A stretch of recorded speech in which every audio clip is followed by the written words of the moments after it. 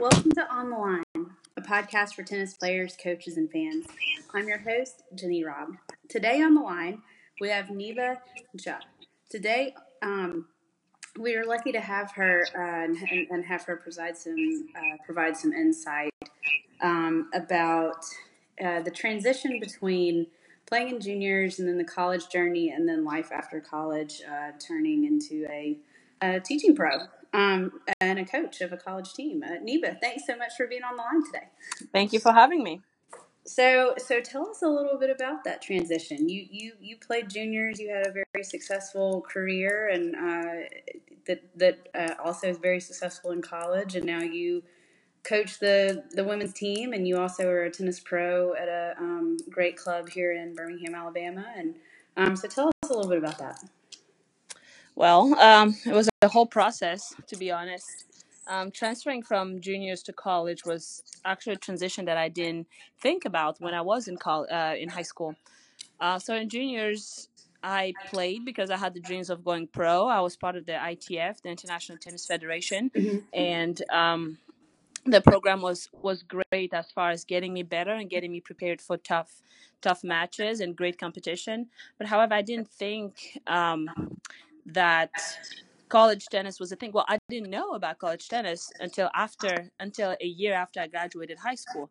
Wow. So Yeah. I graduated high school at 16, and after that I was no longer with the ITF, so I kind of had to dabble in some things and play some futures here and there, play some tournaments, try to figure out what I was going to do since I was young, and I thought I was pretty good.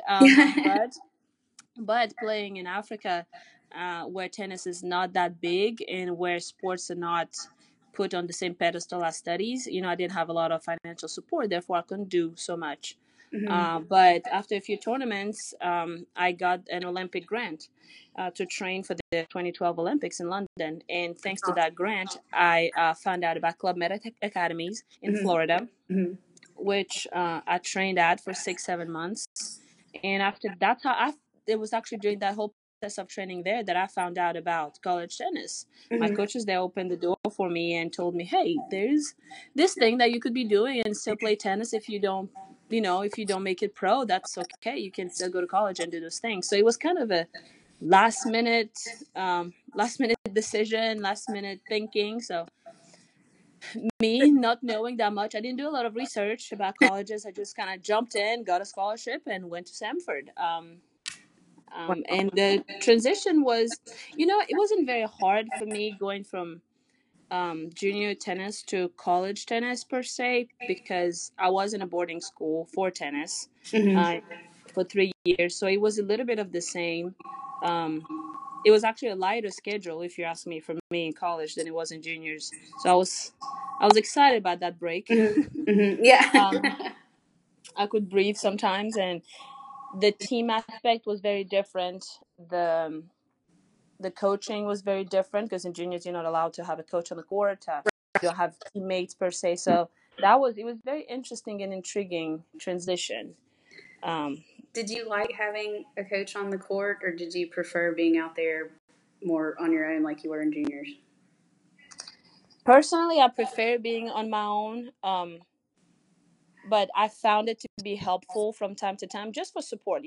Not so much for Right. coaching per se. There are some times when when you have absolutely no idea what to do. Of course, a coach is very important, as far as they can see things from off the court that you may not be able to.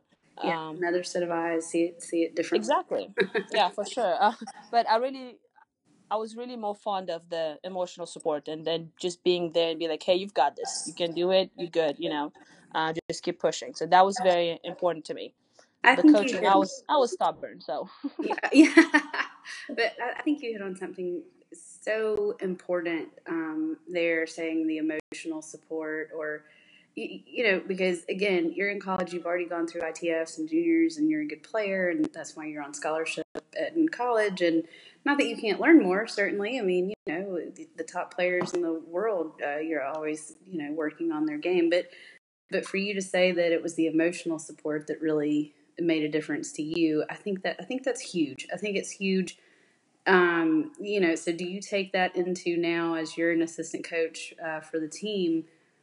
On a changeover with one of the females, you're probably, what do you say? Or, I mean, are you talking tactics, or are you just giving emotional support? Well, it's different from player to player. There are some players on the court where I know that tactically and strategically they know what to do, Mm-hmm. and whether it works or not doesn't really depend on their ability to execute it, but more of them actually believing they can. So you have some players where actually have to go and be like, hey. This is actually what you need to do, because I know they're strong mentally, so they don't need me to, baby them or tell them that going to be fine or anything like that. They just want me to tell them what exactly to do because they got it. Mm-hmm. Whereas you have some girls, they just want you to be there and tell them that they can actually do it. And it's not per se a lack of confidence that they have, or um, the inability to think that they're actually capable of doing so, but it's more like just that support, that little push, to tell them, hey, it's okay for you to do it and maybe miss a few, but don't stop. So I think we all need that reminder sometimes, not just in tennis, in life too. Oh, I agree. So I agree completely. so it does, it's very different from player to player. Just that simple statement of "I believe in you." I Hmm. I, I believe that you can do this. You can do it. Just having that little bit of encouragement, is it goes a long way. Absolutely, absolutely. So how would you say you maximized your college career? Well, I literally did everything I could possibly do. Yeah. Uh, I played as much tennis as I could. I did miss 3 fall seasons, however, which was not very fun, but um, I played as much tennis as I could. I took as many classes as I could. Um, I wasn't very big on the social aspect, however. I wasn't sure how to make friends. I know that sounds very weird, but I just wasn't sure how to go out there and be like, "Hey, you want to be my friend?" I did. I mean, I did make some people my friends. They didn't really have a choice about that. I just thought they were really cool, and I was like, "Well, you know what? That's it." But I mean, I worked all through college. I had multiple jobs on campus, off campus. What did you do on campus?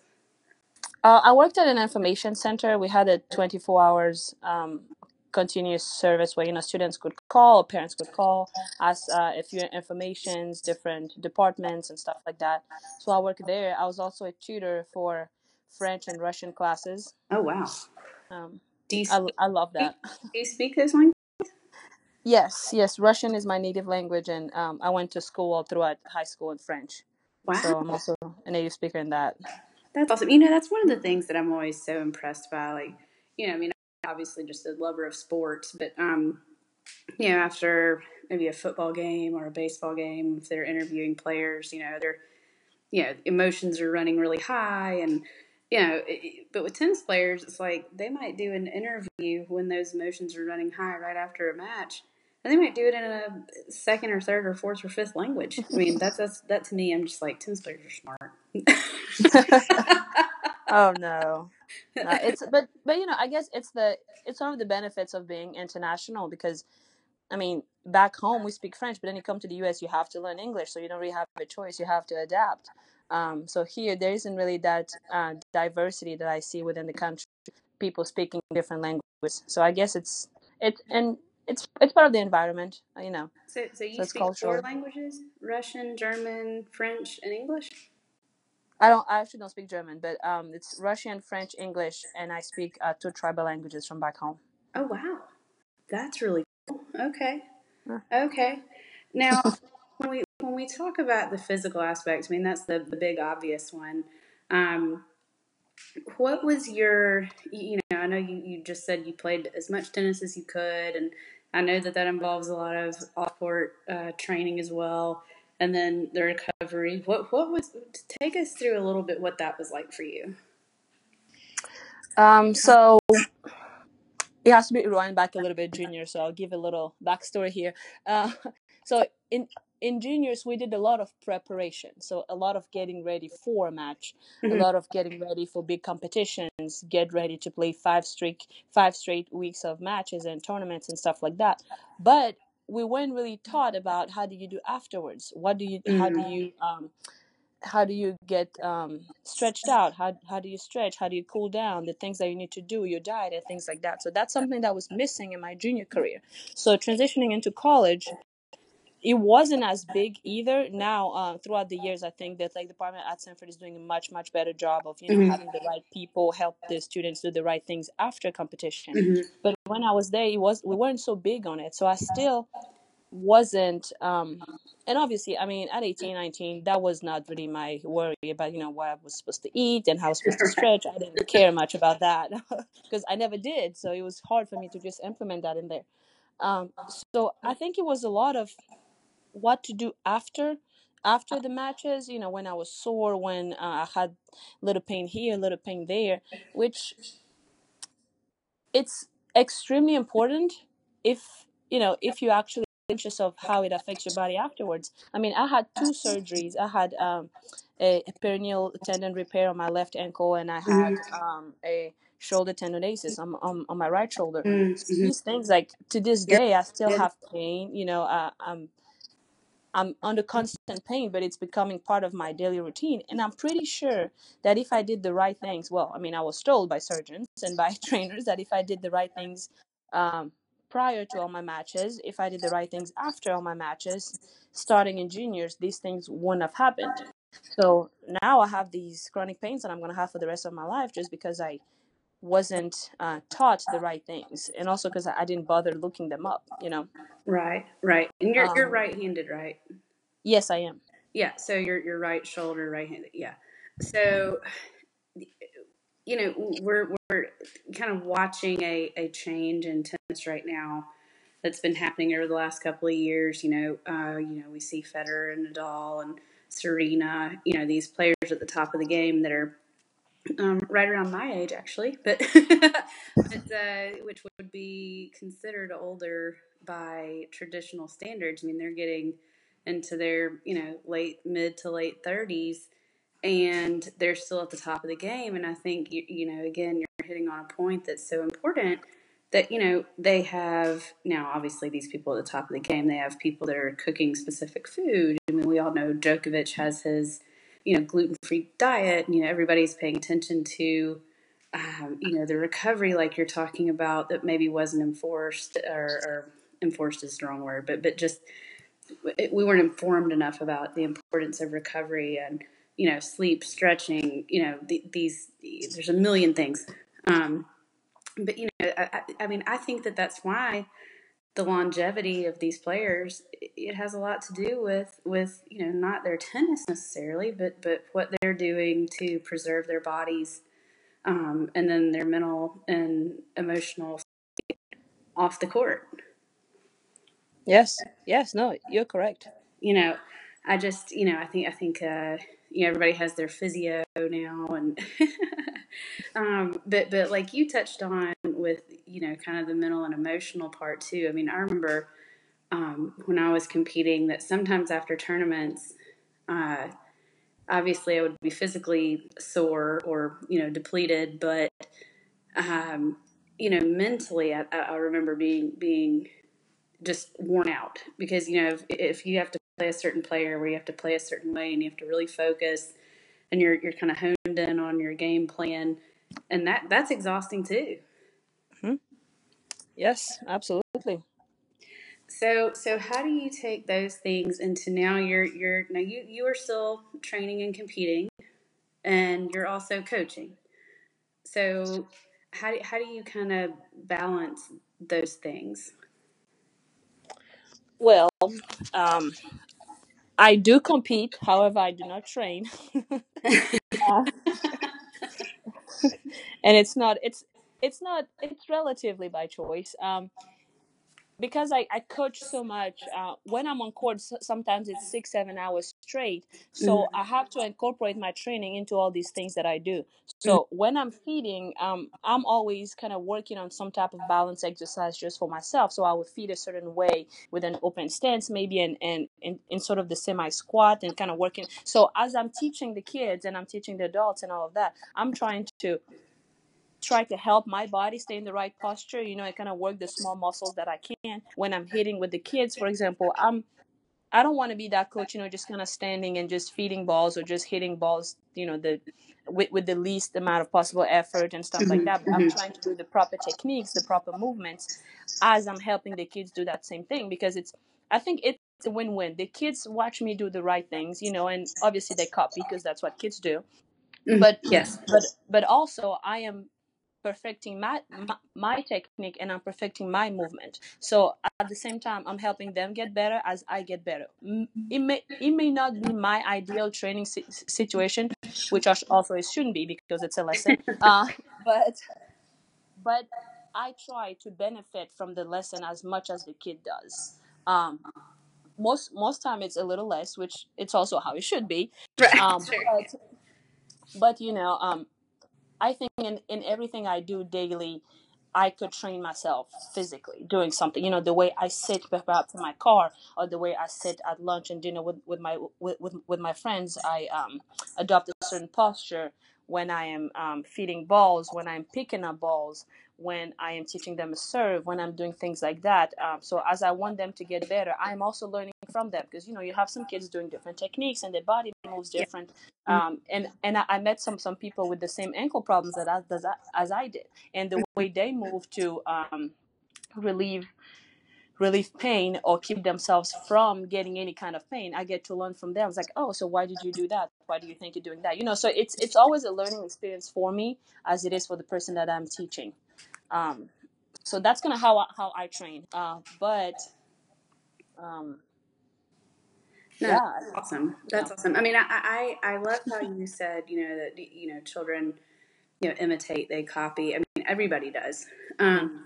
And so I have this funny little story. I was working with a group of young ladies, and they were, not quite ready for league play yet, but getting towards that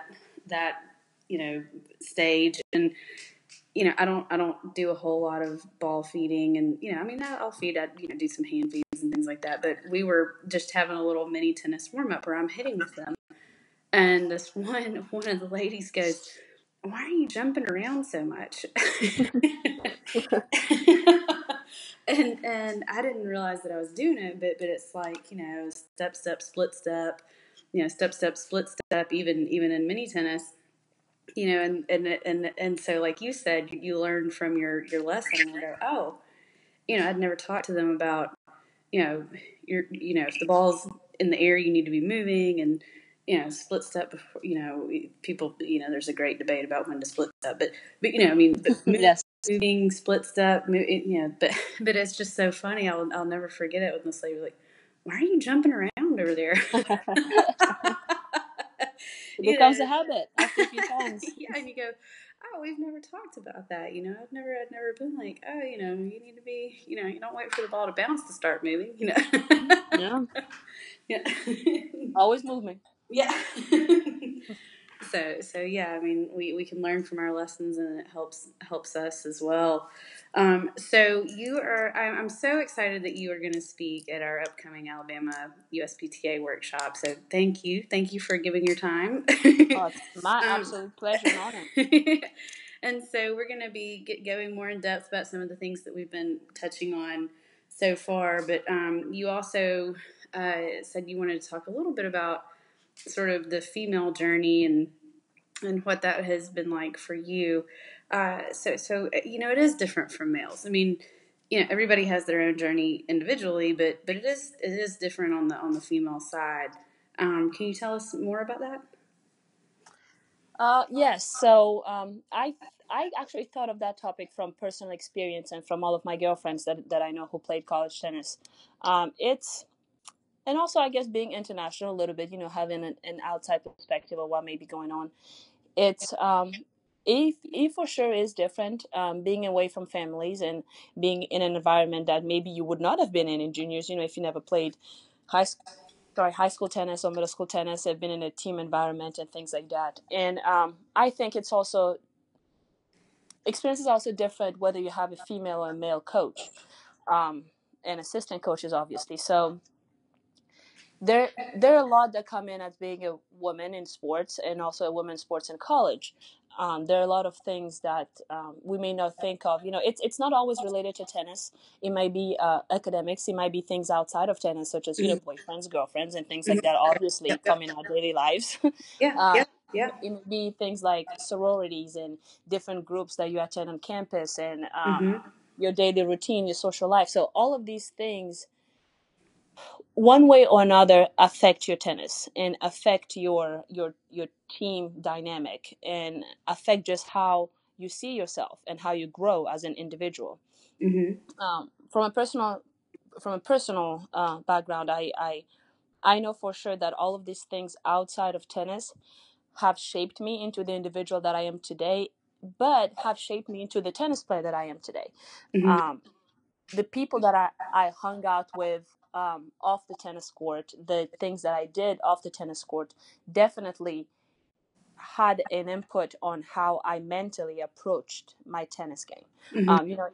If things were going a little bit south in my social life, or with the boyfriend, or with my grades a little bit, I did my best not to let all these three things kind of interfere with each other. So my social life, my school, and my sport. Mhm. But it did at some point, and Okay. so I remember my junior year, which was probably the year that we did really well in tennis. It was not my best times when it came to relationships Mhm. at all. So all that frustration and all that negativity and all that kind of sadness that I was feeling off the court with a boyfriend and with some friends, Mhm. I used the tennis court as my outlet, as to, that was the only point where I was happy and I was enjoying what I was doing. And I Yes. was, that I felt like I needed to be strong. And so all those negative thoughts, I transformed them automatically into positivity when I was on the tennis court. And I think my teammates saw that in the way I played. I mean, I played great that year. Yeah. We did much better than we did the year before, and I felt like it made me a better teammate because I learned to cherish I learned to cherish them more just because I had problems with other relationships in my life. So I think, different things like that. It may sound like it may or may not make sense, but in my opinion, looking at different aspects of in a women's tennis player in college is extremely important. Just because we're still growing as individuals. This is a Yes. crucial time in Yes. in in our lives. We're Mhm. trying to figure out what we'll be doing in 3-4 years when Right. we get out of school. Will we have a boyfriend that we plan on get married to? Will we have a big job in a bigger city? Will we try to go pro? What do we do next? And all these little steps that help you become that stronger person, that better person, that maybe versatile person, where you want to try new things and get a different job and maybe play some more tennis at the same time, or coach, or um, so there's just a lot that comes into it that I probably cannot get in depth in 5 minutes. Yeah. but um, No, it's but true though. it's huge. It's a very big area that I think needs some looking into, and that would definitely help coaches. It will help coaches kind of approach, because I mean, coaching women is hard. Yeah. um, it is hard. We are a lot of good work, I'm gonna say. Guys are not a story. I do not know on that subject. But there are things that, and I know it's not a coach's job to be a babysitter, which is definitely not what we want them to be. Uh, but it's important to know that, because the mental state, the emotional state of your players is extremely important, Yeah. because it plays in everything. Strategy is one thing. Everybody can learn how to swing a forehand, but how to swing it right 100 times, without letting any emotions affect it, that's another story. That's a whole nother deal. I mean, I like what you said about, sort of this idea of checking your personal issues, your personal struggles sort of at the gate of the tennis court, and I Mm-hmm. think that you said the word outlet, and I love that word. And I think it's so important for, females, but females and males, and, just all people. I mean, we all have struggles, and to have an outlet where you can just say, okay, I'm leaving this outside the gate today, and I'm going to go and I'm going to play tennis, and I think that's really healthy. Mm-hmm. Yeah, and this should be that positive thing in your life. Oh, for sure. Well, And so, as far as you realize that you are a role model, not only for the college women that you coach, but also for the young kids that you coach at the club where you work. Not just in like the silly story I told about jumping around, but how you're handling yourself, how you react to other colleagues or parents or things that are people. These kids are watching. These athletes are watching, and it's a huge responsibility. So how do you sort of keep that responsibility monitored? Oh wow. Well, I'm a firstborn, so I have two younger brothers looking up to me. So I think I already have that pressure since Yeah. Dad came along. Uh, but I try everybody that I coach. I try to create a connection with them, and it might be through whatever. It doesn't have to be just tennis. It can be Right. just maybe we both have cats, or we Right. both come from the same continent, Mhm. or Mhm. we just like the same type of racket. Anything like that. So you want to Mhm. be able to connect with the person that you coach, and Yes. when you do that, you learn about what they want to accomplish, whether it be in tennis or in life. They begin to trust you, and you need to Mhm. trust them. So there needs to be this established trust, and from there expectations start rolling in, which I think expectations sometimes are good, sometimes aren't so much, because sometimes you set yourself up for failure with too high of expectations and things like that. But once you get to establish a trust with another person that you may coach or that coaches you, it starts creating that responsibility of keeping that trust going. Mhm. Mhm. So whether it be we want to get the forehand, um, let's say goal is get your forehand 100 times in the same spot in 6 months. So how do we get there? If you need to be able to trust me that I will give you the necessary tools for you to do so. But also I have to trust that you will actually put those tools to use. So as long as we go on this way, everything you will be expecting me to give you the right tools. So that accountability, that responsibility that we have both created allows me to keep myself accountable, but also keeps you accountable. So I try to kind of look at things that way. So once and I do that with even my youngest, my 4 and 5 year olds. I expect you to come to practice and not drink water for 25 minutes out of the 30 minutes that we have, and you expect me to teach you a nice shot that we're then going to play games with. So we have our little routines, our little um, goals that we set every day and every lessons, and that helps me stay accountable for myself, but also kind of because I know down the road we have set already so many goals that we have to achieve, and I think kids enjoy that. That we have small goals, but we also are able to have fun. I know adults do for sure, but I think the fact that I try to invest myself in every single person, um, it just I don't know. I don't think I just work and think about being a role model. I never thought of it that way. Mhm. But I think the fact that I try to stay responsible and accountable for everything I do with every single person just creates that trust that people are often seek when they work with someone.